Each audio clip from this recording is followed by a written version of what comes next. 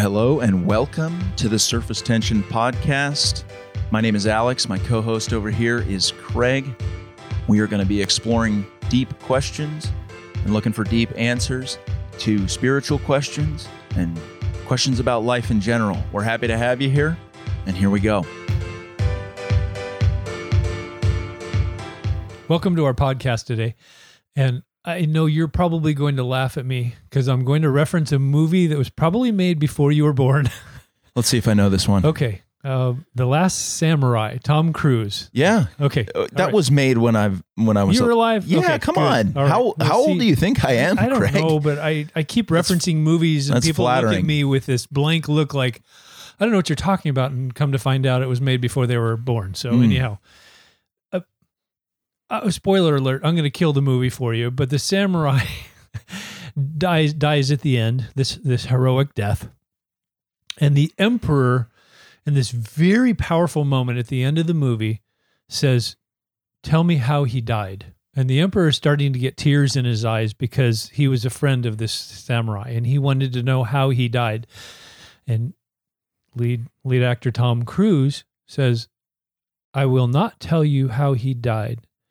I will tell you how he lived." And I thought that was so powerful because the emperor wanted to learn something about his death, but Tom Cruise said, I want to paint this picture of how he lived his life with honor and with love and all of these things. And we've talked in our last episode about the people in our culture and the despondency, and this question comes up in my mind.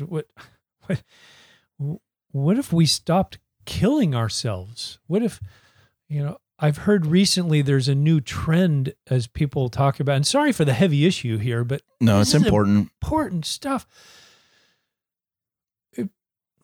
There's a new trend in reframing suicide, and you can't say someone committed suicide anymore. It's not culturally relationally sensitive. You have to say suicide happened to them, as if it was unpreventable, an obvious outcome, a result of this. And it broke my heart when I heard that. The society has reframed this. They've committed something. They've done this. They made this choice to, they had no choice in the matter. It just happened upon them. And okay, people might be killing themselves physically. We have to explore that, but people can also be killing themselves emotionally. Well, that death happens before the physical death, right? Yes. Yeah, such a heavy subject. I was talking to a dude at the gym the other day, and this just popped into my head. Very successful guy, millions of followers on Instagram. And he was talking about how he's going to write a book and how he had this grand ideology of how to get things done. And it was so moronic. It went little farther than Hakuna Matata.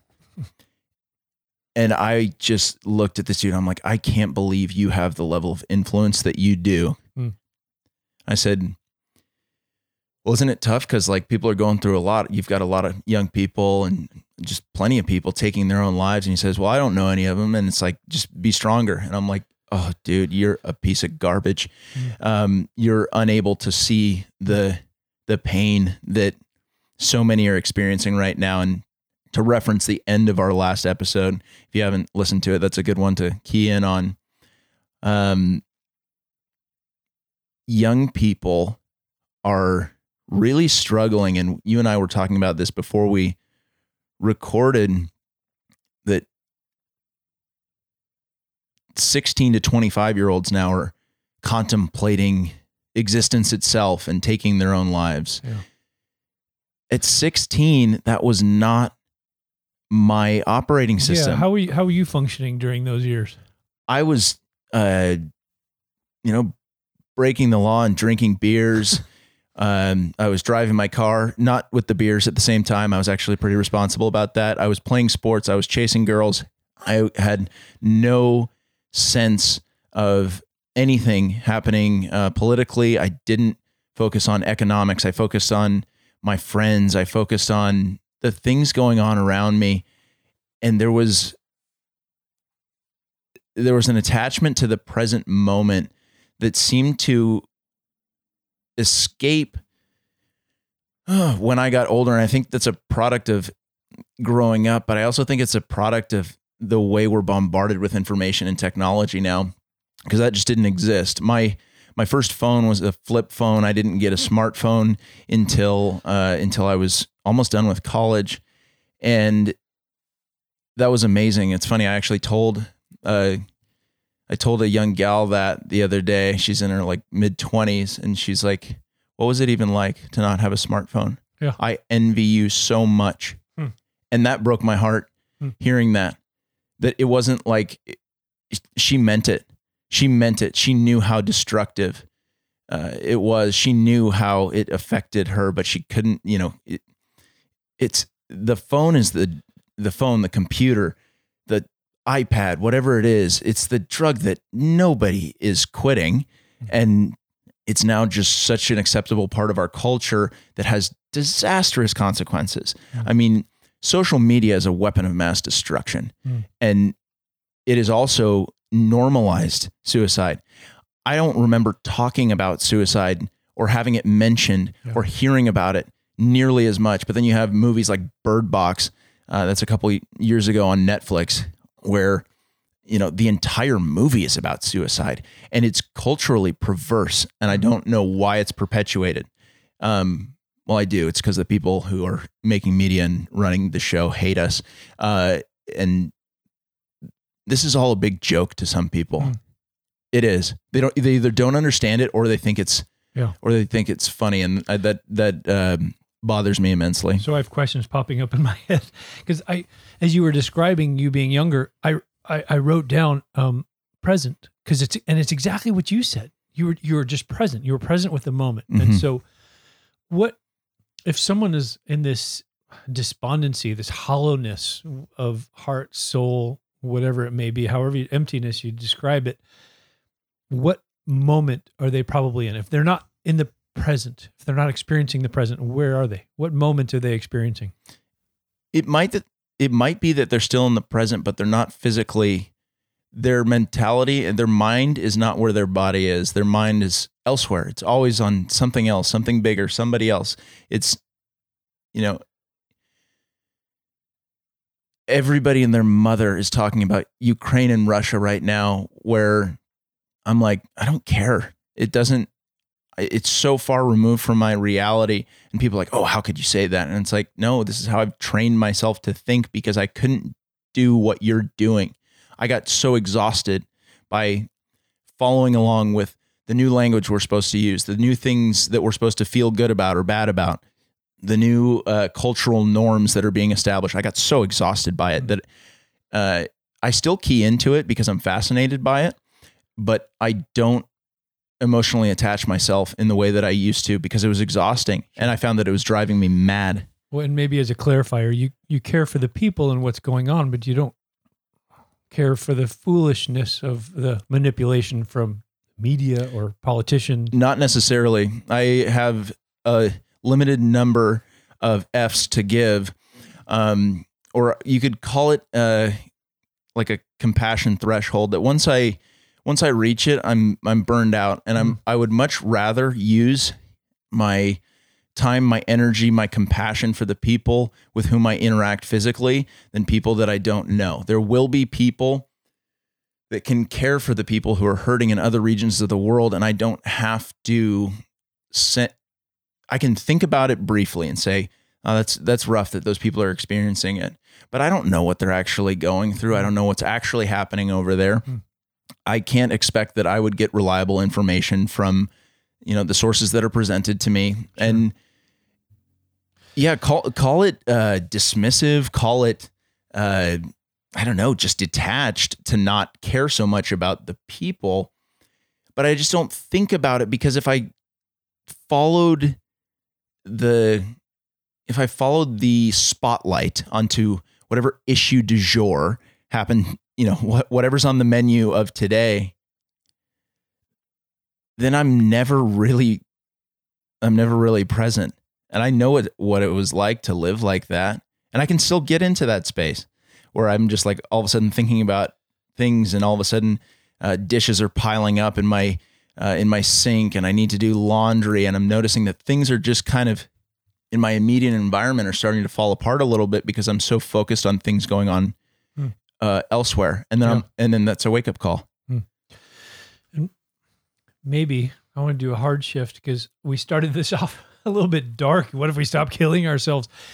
And maybe the better question would be, what if we start truly living? And yes, maybe that's what's worthy of our time and exploration. That what are the keys to truly living, and how does that involve a love and compassion that doesn't have a limit? And here's where I'm going to tie that back into young people. How do you communicate to young people that if they were to live the way they wanted, how do they achieve it? It's not just like, can you imagine what the life worth living is? It's, well, how, is that achievable? Because that's another element to it, where I'll give you a personalized example. I look at the life that my parents lived. My dad had 2 or 3 cars at like age 24, had his own house, it could take vacations. That's like not really economically in the wheelhouse of most young people. Right. You know, the quote unquote American dream seems less and less accessible. And that's mainly economic in its roots. People don't talk about that, how economic forces have a stranglehold on people's spiritual elevation. If I don't believe that I can reach meaningful life milestones and attach my spiritual life is going to be present the whole time, no matter where I'm at, right? But I think a lot of people were sold the promise. This is something that you say, like in terms of the promise. People were sold the promise of kind of living the way that maybe their folks did, and then it's not there. It doesn't seem like it's there. It doesn't seem like it's attainable. So we're not only just changing what would it look like to live, but it's changing the how to live. Yeah. And it doesn't look as appealing as it did for maybe our parents, and that's upsetting in some ways. Am I just kind of all over the place with this, or what do you think? What I hear is we are trying to define what does truly living look like. Yeah. Because there's ideas we have in our head. It kind of reminds me of when I was younger, elementary school, junior high. I got my picture of love, not necessarily from my family, but from movies. Of course. That's what love should look like. Of course. My word. And it was wonderfully attractive. And I'm like, that's fantastic. Sign me up. Where can I find that? Right.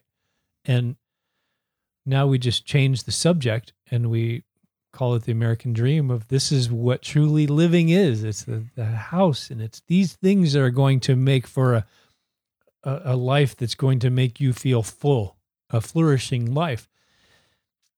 And you know as well as I do that those promises won't come to fruition. Well, those items, the house, the cars, that's not the goal. That's part of carving out whatever it is, feeling like what goes along with having that success is probably feeling connected, feeling like you matter, feeling part of a community, feeling like you're moving in a direction, like there are milestones worth achieving in the world. And Dennis the Menace had this funny, I don't know, again, an old reference, forgive me. Are you talking about the cartoon? Cartoon character. Okay, so I've seen the movie. There's a movie. Yeah, it's great. There's this one cartoon, and he was sharing with his friend this great insight he had. He said, people say money can't buy happiness. Apparently they're right, because money buys things and things make you happy. And it kind of plays into this. But what a great tongue-in-cheek way of just saying, all right, really? Money can't buy it. Well, and even the things can't provide that. So getting back to this truly living, if you think of a person, sometimes we think about propositions, statements, okay, truly living is belonging or feeling peace or joy or whatever it is. That's one way of going about identifying what the truly living might look like. But if you were asked a question without names, present company excluded, if I were to say, who is truly living around you? Who is truly living a life that you go, oh, that's something that I would like to move towards? It's a short list. Yeah. It's a short list. Yeah, this goes back to the quote that I shared with you last week. Did we ever figure out whether it was Thoreau or Emerson? That most men lead lives of quiet desperation.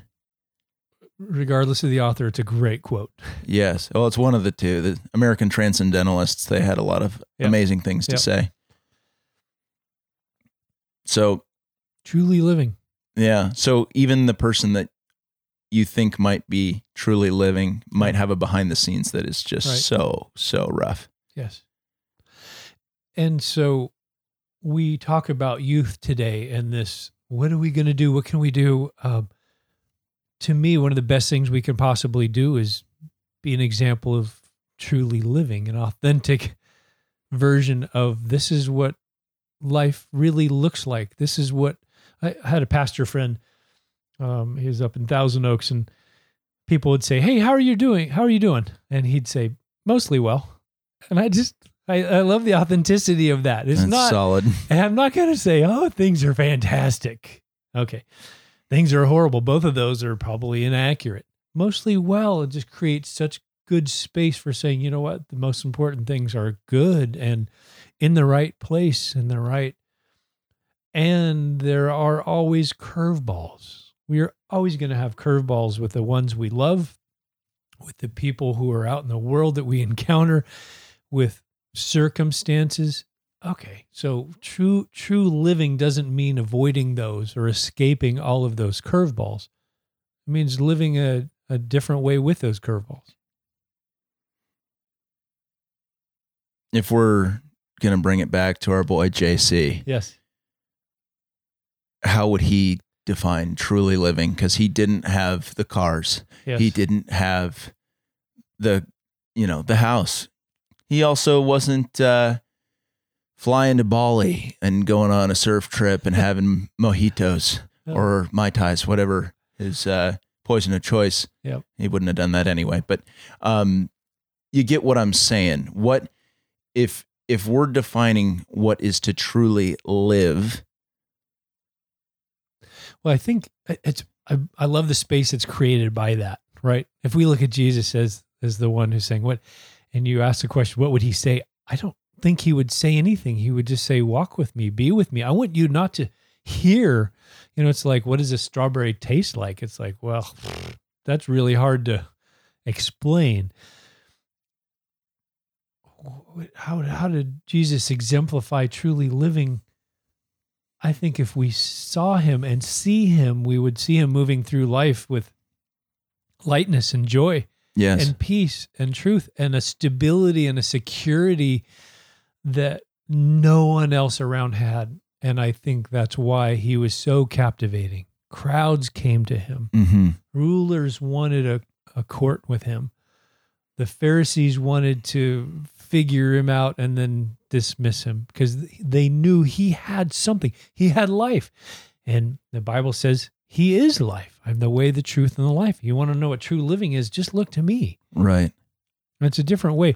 And I think sometimes we can do ourselves a disservice if we start making a list of true living is this and this and this and this. Yeah. Instead of here's a portrait of true. This is what it feels like. This is what it tastes like. This is what the experience of truly living is.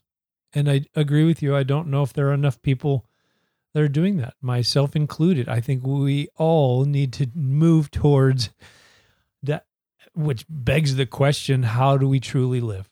If that's the goal, if we realize that people are killing themselves either metaphorically or actually, and the best way to combat that is to truly live and show the world around us that there's a different way of moving and being in this world. How do we do that?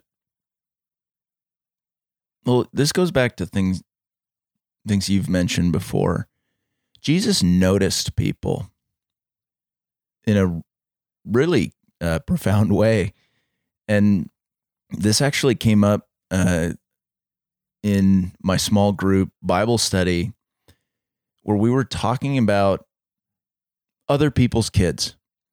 If you saw a kid who was either struggling or maybe doing well, like, do we take any time to connect with kids at all?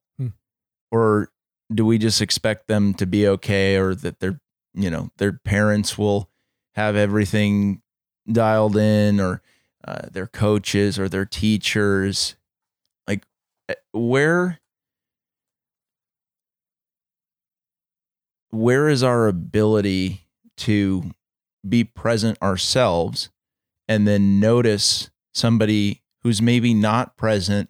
And then how do we connect with them in a way that is meaningful in the moment, where they see that conversation brought me out of my head and into a space worth occupying? Yes. Very good. And like, how do we do that? People, it was so funny. So my brother and his wife, highly successful people, they live in Marin County, and they bought a house a couple years ago. And I was chatting with them. This was during lockdowns and shutdowns and everything. And they mentioned the neighbor kids in their neighborhood, and like, yeah, we just like don't know what to say to them. Like, we don't know how to communicate with them. And this is before they had their daughter. And I was like, listen here, you dopes. Like, say hello to them. Ask them what they're interested in. Ask them how things are going. Do anything. Yeah. Because think about, in the past 2 years, the days or times you felt sorry for yourself and saying, oh, I'm really going through it. Now put that set of emotions into a child where you don't have the ability to articulate how miserable you're feeling. So where the heck have we been when it comes to connecting with everybody? Yes. When it comes to not just our peers, but the young, the old. Right. When was the last time you stopped and just talked with somebody who was a senior and just said, like, could you tell me a story? Yeah. Like, you probably have a lot of good stories, old man. You don't call him old man. Maybe you do. Hey, Pops. I don't know, Craig, what do you think? I think the train you're on is really healthy and good. And if I'm listening to that, my mind immediately went to a mechanical way of trying to not be a dope anymore, because I'm a lot like your sister, brother. I don't necessarily know how to be relationally in the world sometimes. And so I'm that dope. And if you tell me how to be relationally in this world, then it's going to feel very mechanical. It's going to be very wonky. Interesting. But as you were talking about the children, what triggered from my mind was the experience Jesus had with the children, right? Because children ran up to Jesus and sat in his lap, right? Mm-hmm. And the disciples are like, no, kids, no, get away. Do you know how important this guy is, right? They're trying to keep people away from the rabbi. And Jesus is like, no, let them come. And he took them on their lap, and he held them, and he blessed them. Now, in the Old Testament, the word for blessing doesn't mean just well-wishing. It's not just, hey, I hope you have a great day. Here's a lollipop. The word for blessing is this favorable future that I'm going to be committed towards actually seeing it come about. I'm going to see that actually happening. The patriarchal blessings in the Old Testament wasn't just a passing of the baton saying, here you go, son, you get the money and, do well. It was, as long as I am here, I'm going to do everything I can to make this blessing come about. I think that's fantastic because Jesus welcomed them. And as you were talking, Alex, you know what picture I had in my mind? I bet you're going to tell me. I wonder with Alex's, 6'4" frame? Yeah. 195? What do you got? 215. 250. It's all muscle. So that's the hard part. It's all muscle. It's all cheeseburgers and fruit Mentos. What would Alex look like on Jesus's lap?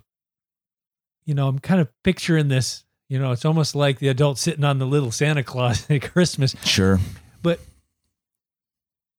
on Jesus's lap, where he says, Alex, come here. I want you to sit here. That would make me uncomfortable to sit on a dude's lap. Yes. Okay. Well, let's get past that part. That's smart. Okay. Let's just stay with it. For a minute. Yeah. Sorry, Craig. Sorry if I ruined that. Put me in child mode because we're called to be childlike. Yeah. That sounds like a place that I could access better. Yeah. Would I want to hang out with Jesus? How would I know that he was somebody that, without saying a word, how would I know that this dude just flat out got it? He was a guy worth spending time with. Yep. He knew everything there was to know about basketball and chocolate chip cookies and a whole lot of other stuff. Right. Like, hey, can I just hang out? Yeah. Which is nice. And that's a great picture, but it's also a very safe picture. Hanging out with Jesus is very different than, okay, let's not have the adult Alex sit on Jesus's lap. Let's have Jesus stand up and let's just have him put his arms out and say, can I just hold you? Yeah. Can I give you Can I hold you? Can I give you a hug? Not a side hug, not a one arm, not a pat you on the back 3 times hug. What about a 2-arm? I want to hold you. How about, they say in attachment theory, I know you've done a lot of research, that a 10-second hug is important to help someone understand how valuable they are, how loved they are. Okay, so Jesus is giving you a 10-second hug. What's communicated? What do you experience? What do you receive during that 10 seconds?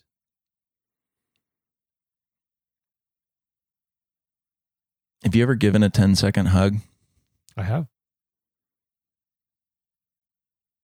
What did the other person do? Well, I started on my dog because, I want to start slow. And, that didn't go well. The dog didn't really enjoy that. It depends. It depends on the time. Mm-hmm. Because if it's through the routine portion of a day, it's like, okay, that was, little weird. If it's someone who have just shared something powerful, meaningful, hurtful, it's like a glass of cold water. I love adding that extra context to the example, to the question. Say, what if you really just opened up and said, this is exactly what I feel. This is what's going on with me. Yes. And then you got a quiet 10-second hug that communicated everything that you needed, and then like a whole lot more that you weren't ready for. Yeah. I've given people hugs, and I'd like to think that I know when to give a long hug. And it's interesting because people will pull back reflexively because they're not used to like, what is this? Because most people are operating by rote. They know what's socially acceptable, what you do. This is the bro hug. This is the hug your mother. This is the handshake to your father, or the quick hug of your father. But then you rewrite the script a little bit and you hang on for longer. And that's just somebody knows in that moment, like, wait a second, like what you're doing is not mechanical. Mm-hmm. You're totally in this moment, and you're telling me more than anybody maybe has told me with a hug in recent history or maybe ever. So like, what the heck is going on with this? Yeah. It would cause a person to just stop. Yes. And just be there in that hug and say, whoa, this is so different. This is so different. And if someone said to Jesus in that moment, hey, this is a little uncomfortable, how do you think he would respond?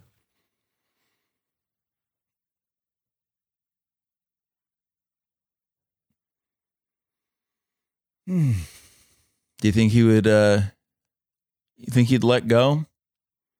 You think he'd maybe take a step back and leave a hand on the shoulder and say, I was so happy that, that we just got to connect. I think he always meets us where we're at. And we'll push away from the hug, but that doesn't mean he's not going to try and give us a hug the next time. And maybe we get a little bit more comfortable with it and say, this is nice and this is what I needed. Receiving love, if you haven't received it and it hasn't felt good, maybe you need some time to warm up to it, even if it is from Jesus himself. And is that okay to say that, like, that we need to be okay with other people reaching out to us when we're feeling disconnected? Because I know I push people away when I'm in my own little world and I'm not super present. It's tough to let other people in. I know I would push away from a mechanical hug, and I know I would be uncomfortable in a Jesus 10-second hug. Mm-hmm. But I don't know if he would let us go to our place of comfort, because I think he might love us enough to say, I want to love you through your discomfort in this moment, because there's different message that's going to come to me after a second. It's like, oh, we're hugging. Okay. And this second number 2 is like, oh, okay, this is nice. Second number 3 is, okay, we're done. The messages that can come when someone still holds on to you through your discomfort can be messages that our soul needs to hear. You belong here. This is your home. These arms that are holding you are never going to let you go. You can pull back from them. I'm not going to let you go. And we talk about true living. My guess is, if we were asked at the end of the day, hey, what was the highlight of your day? I'm going to guess is, Jesus gave me a 10-second hug. And in fact, I doubled down. I said, how about 10 more? And out of that sense of being loved and belonging, I moved through my day differently today than I did yesterday. How can we give that hug to people, whether it's physical or not? Sometimes the best we can do, maybe you see somebody you don't know exceptionally well, and maybe giving them a big embrace in a moment wouldn't be what they could really receive. So what is our hug to somebody who's just feeling super scattered, not present, and not really living? Yes. What does that look like? How can we bring that gift to other people? Because we know how good it feels. We can internalize that. But somebody who hasn't felt that in a long time, no matter who they are, and it's tough. Our culture has totally poisoned adults against children, children against adults. They've cast away senior citizens. They've fractured so many people and atomized, and connection it's so important, and we can start reconnecting today, one person at a time. That's it. There are some questions that are good enough that we just leave. And that one is one that we are just going to leave. What does that look like? if we've experienced that from Jesus, and we're going to share that with the people around us, whether it's the despondent youth of today or the middle-aged man that's in the same hollow place, or the old person that's scratching their head at the end of their life saying, what was it all for? It all feels empty and meaningless. How does God want to use us to bring a 10-second hug to them, helping to communicate to them a different message than maybe the one they have in their own heart and life? I would love for that question to linger in our minds for the very rest of the day. Thanks for joining our podcast. Hope you were inspired and encouraged. Hold on to that question. Keep your eyes open. Have a great day.